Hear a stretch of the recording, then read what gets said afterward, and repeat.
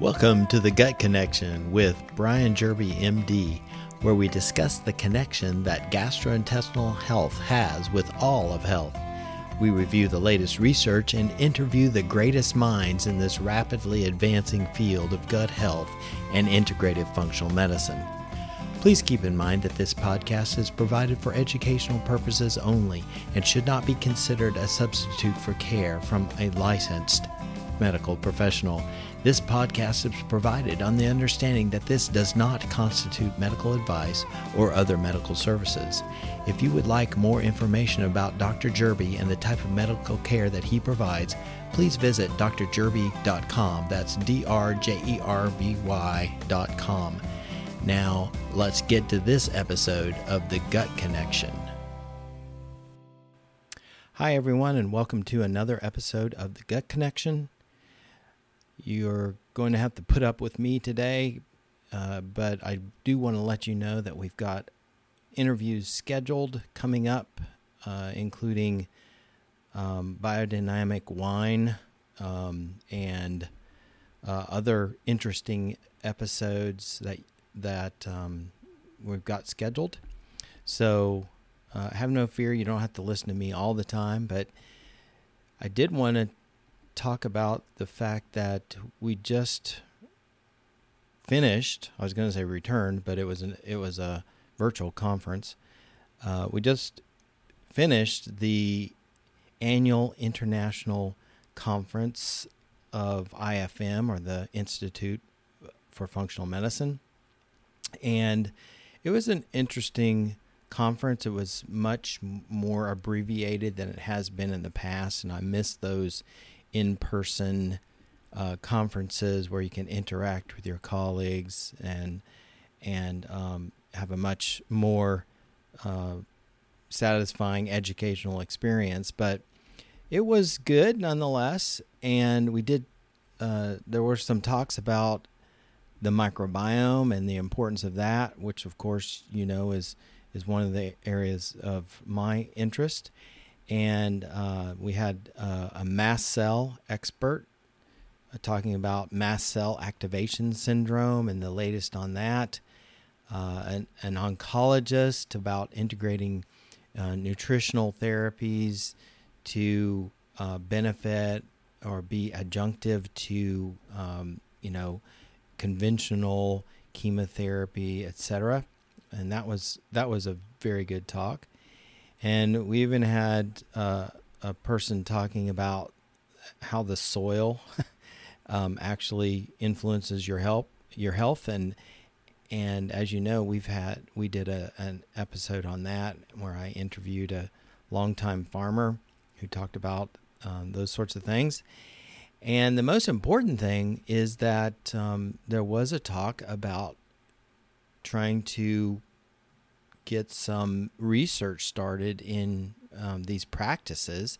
And as you know, that's one of the great things that needs to be done in functional medicine is get more research-based data out there to show the conventional medicine world that this works, this is effective.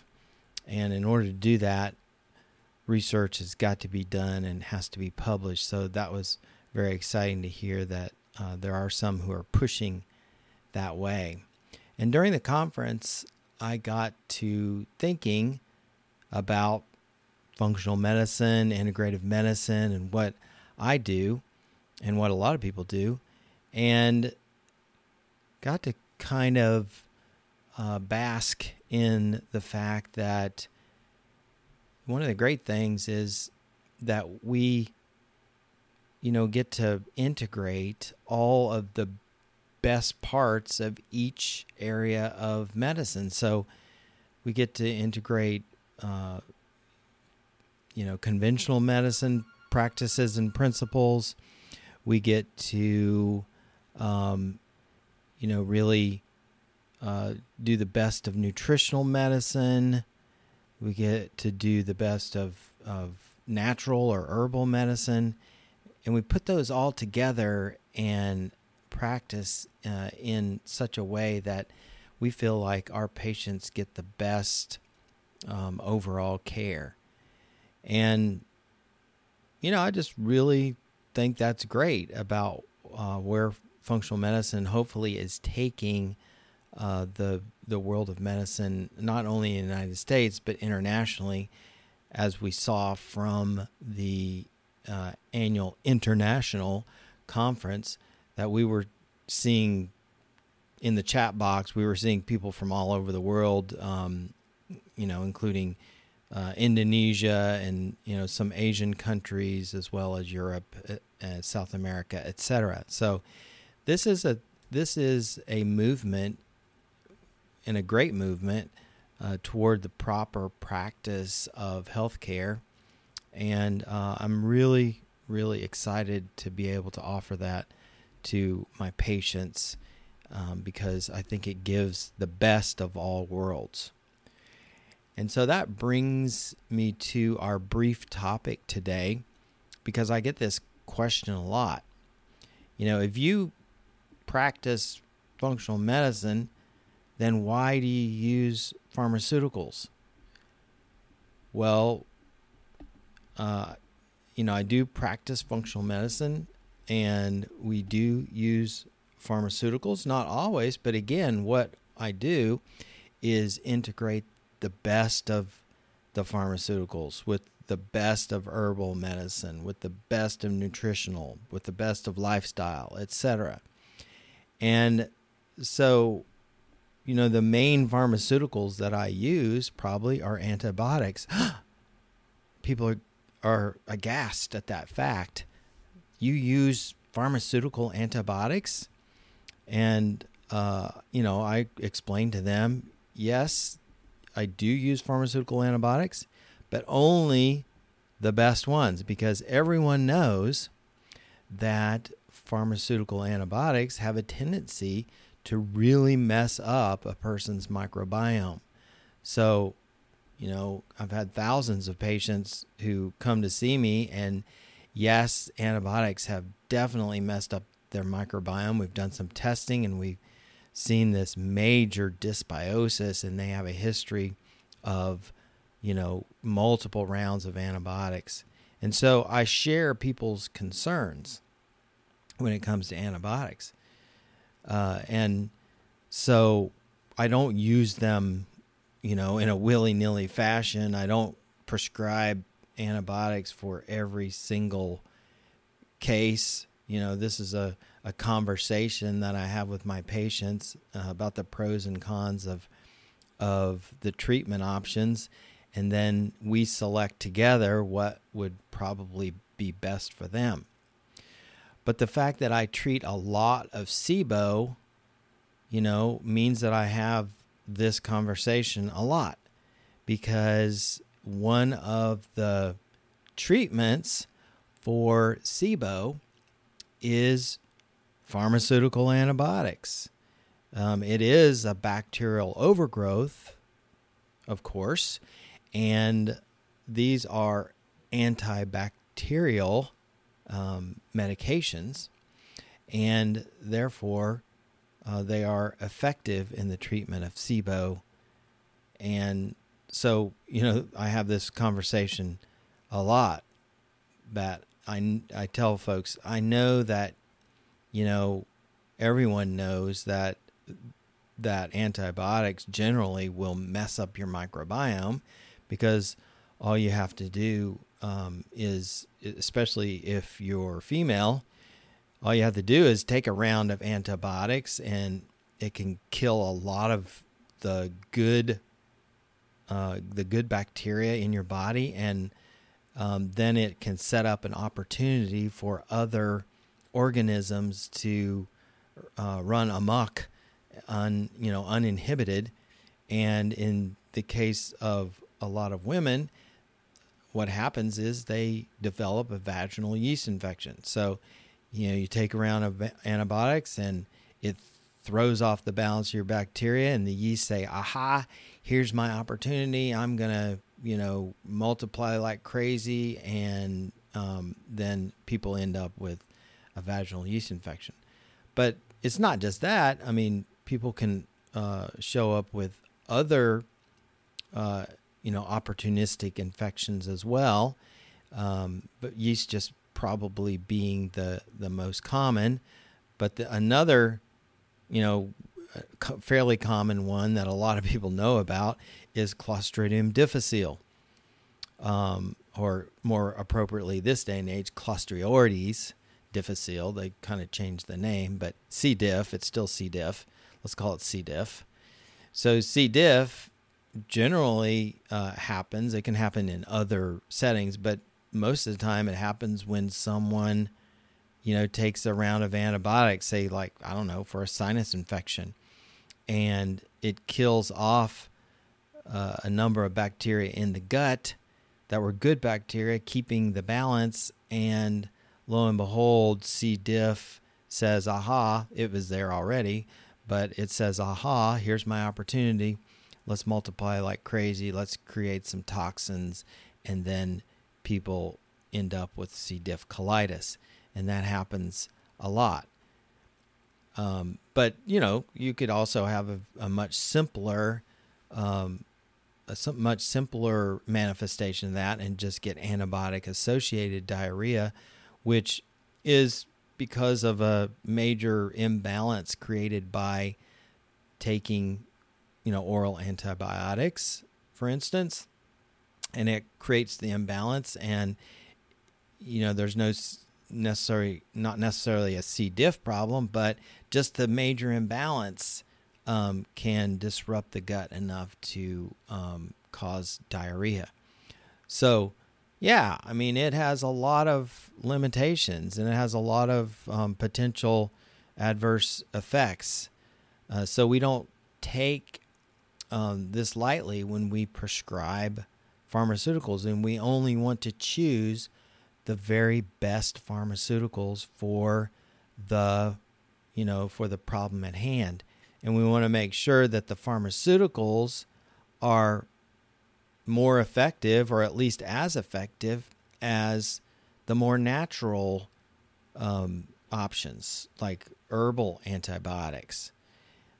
So sometimes in SIBO, it's necessary to hit a person's bacterial overgrowth with a round of pharmaceutical antibiotics, followed by a round of herbal antibiotics, and I call that the 1-2 punch, with the right jab and the left hook coming at it from two different directions to really knock it out. So I think that's a lot of times more effective than just doing, two right jabs. In other words, 2 rounds of the same treatment. I like to do a round of for instance, pharmaceutical antibiotics, followed by a round of herbal antibiotics, if necessary, to really give it the old 1-2 punch. So that brings us to the question of, well, why, with all these limitations and all these things that all these objections that you've raised to your own prescribing of antibiotics, why do you still do it? Well, I use a lot of rifaximin in SIBO. So rifaximin, which its trade name is Xifaxan. Rifaximin is an unusually good antibiotic for the problems that I see mostly, which is I see a lot of SIBO, a lot of small intestinal bacterial overgrowth, and therefore we treat with a lot of rifaximin. So why? Well, rifaximin is not your usual antibiotic, and truth be told, I rarely prescribe other antibiotics, standard, like Augmentin or Bactrim or something like that. I rarely do that. I do it, but I rarely do it. I use rifaximin a lot, probably because I see a whole lot of SIBO patients, But I also think that it's an unusually good antibiotic for the problem at hand. And here's the reasons. Number one, it's broad spectrum, meaning, it covers a lot of bacteria. It covers both aerobes and anaerobes. If you're, into thinking about bacteria and microbiology and all that kind of stuff, it has broad spectrum coverage, and it covers the main organisms that are involved in SIBO, which are E. coli and Klebsiella. These are bacteria that are normally in your colon, but they are now growing in your small intestine, and that's why it's called small intestinal bacterial overgrowth, or SIBO. So it's broad spectrum. It covers the bacteria that we need to cover.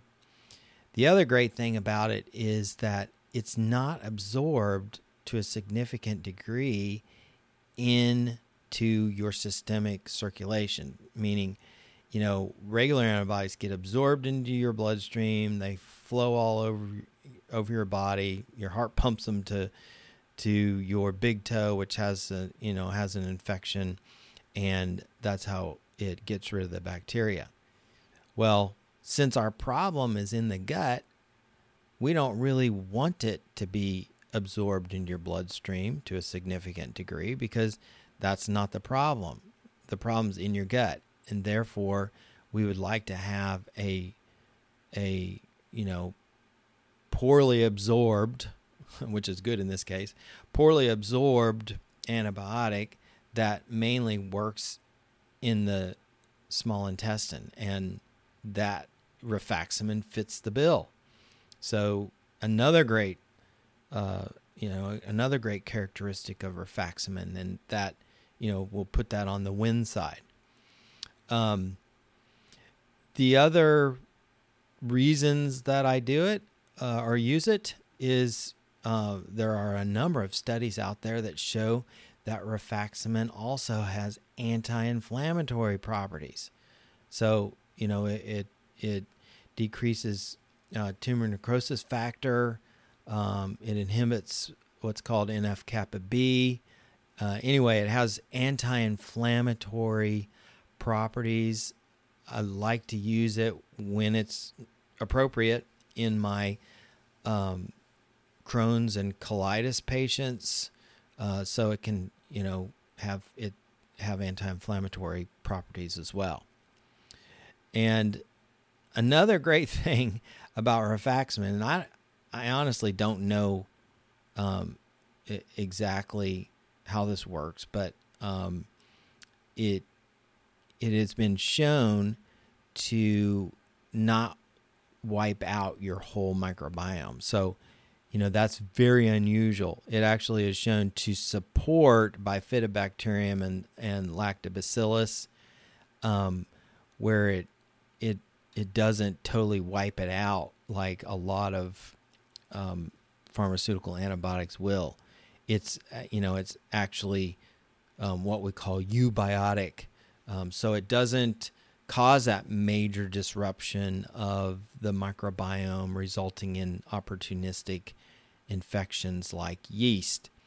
So, I've prescribed this probably thousands of times now, and we just don't have people calling in and say, "Oh boy, now I've got a yeast infection. I've got yeast problems." So it's pretty amazing as a pharmaceutical antibiotic. It's very safe. It has low side effects. There's been tons of studies with this antibiotic, and it rarely do we have folks that are calling in with side effects that are directly related to the rifaximin. I mean, they call in and let us know about symptoms that are consistent with die-off, meaning you're killing a bunch of bacteria in the gut, And since 70% of our immune system's in our gut, there's a whole bunch of bacteria dying in there, and the immune system sees it, and it's like, there's a whole bunch of bacteria, dying. All their products are of the cells are being released into the lumen of the bowel, and the immune system sees that and kind of sounds an alarm because it thinks it's being attacked, and it starts creating cytokines. And as you know, with COVID, everybody's heard about cytokines. And as you know, cytokines are the things that make you feel like you got the flu, achy, tired. Sometimes you can have diarrhea, sometimes constipation. There's just a whole slew of different symptoms that are related to die-off. Yes, they have those, but it's also unlike other antibiotics in that we're not seeing resistance develop to it. So you can do treatment after treatment, maybe up to 6 times, studies suggest, and the studies don't show any antibiotic resistance building up to it. So it's really an unusual antibiotic. And, to my point, that's why we use it, because it has a great profile, meaning it fits, the bill for everything that we're trying to achieve. And those are the pharmaceuticals that we use. We only use the best for the problem at hand. And if there's a better treatment option for a person, let's say an herbal, then we'll definitely go with that.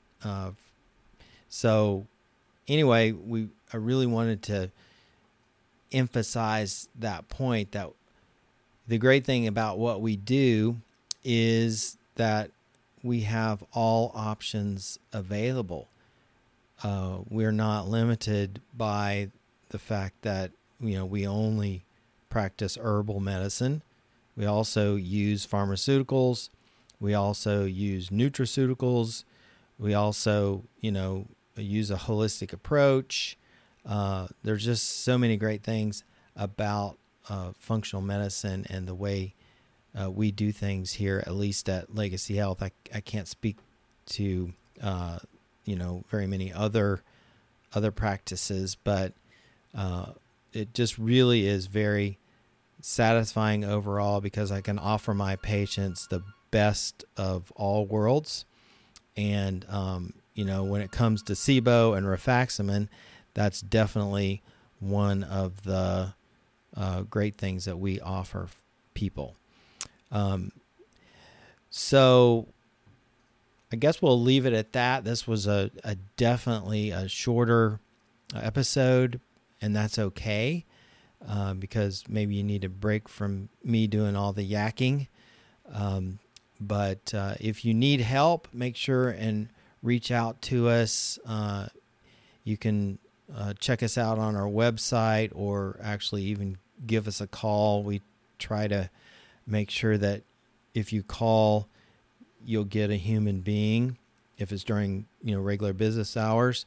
If we don't answer, it's because we're currently involved with other patients. But give us 10 minutes, call back again. We're a small office, so we can't answer every call, but we certainly do our best to answer every call to try to serve you well. So that'll be it for this week. And if you have questions or comments, please reach out. Please, if you're finding this to be helpful, please give us a rating on your podcast player so we can get our message out to more people. And so for this week, that'll be it. And I wish you good health and long life. God bless you. Bye-bye. And that ends this episode of The Gut Connection. Thanks so much for joining us, and we'll look forward to having you back for our next episode, where we'll discuss more gut-related topics and interview leaders in this rapidly advancing field. If you would like more information, please visit us at drjerby.com. That's drjerby.com. Until next time, take care, and may God bless you.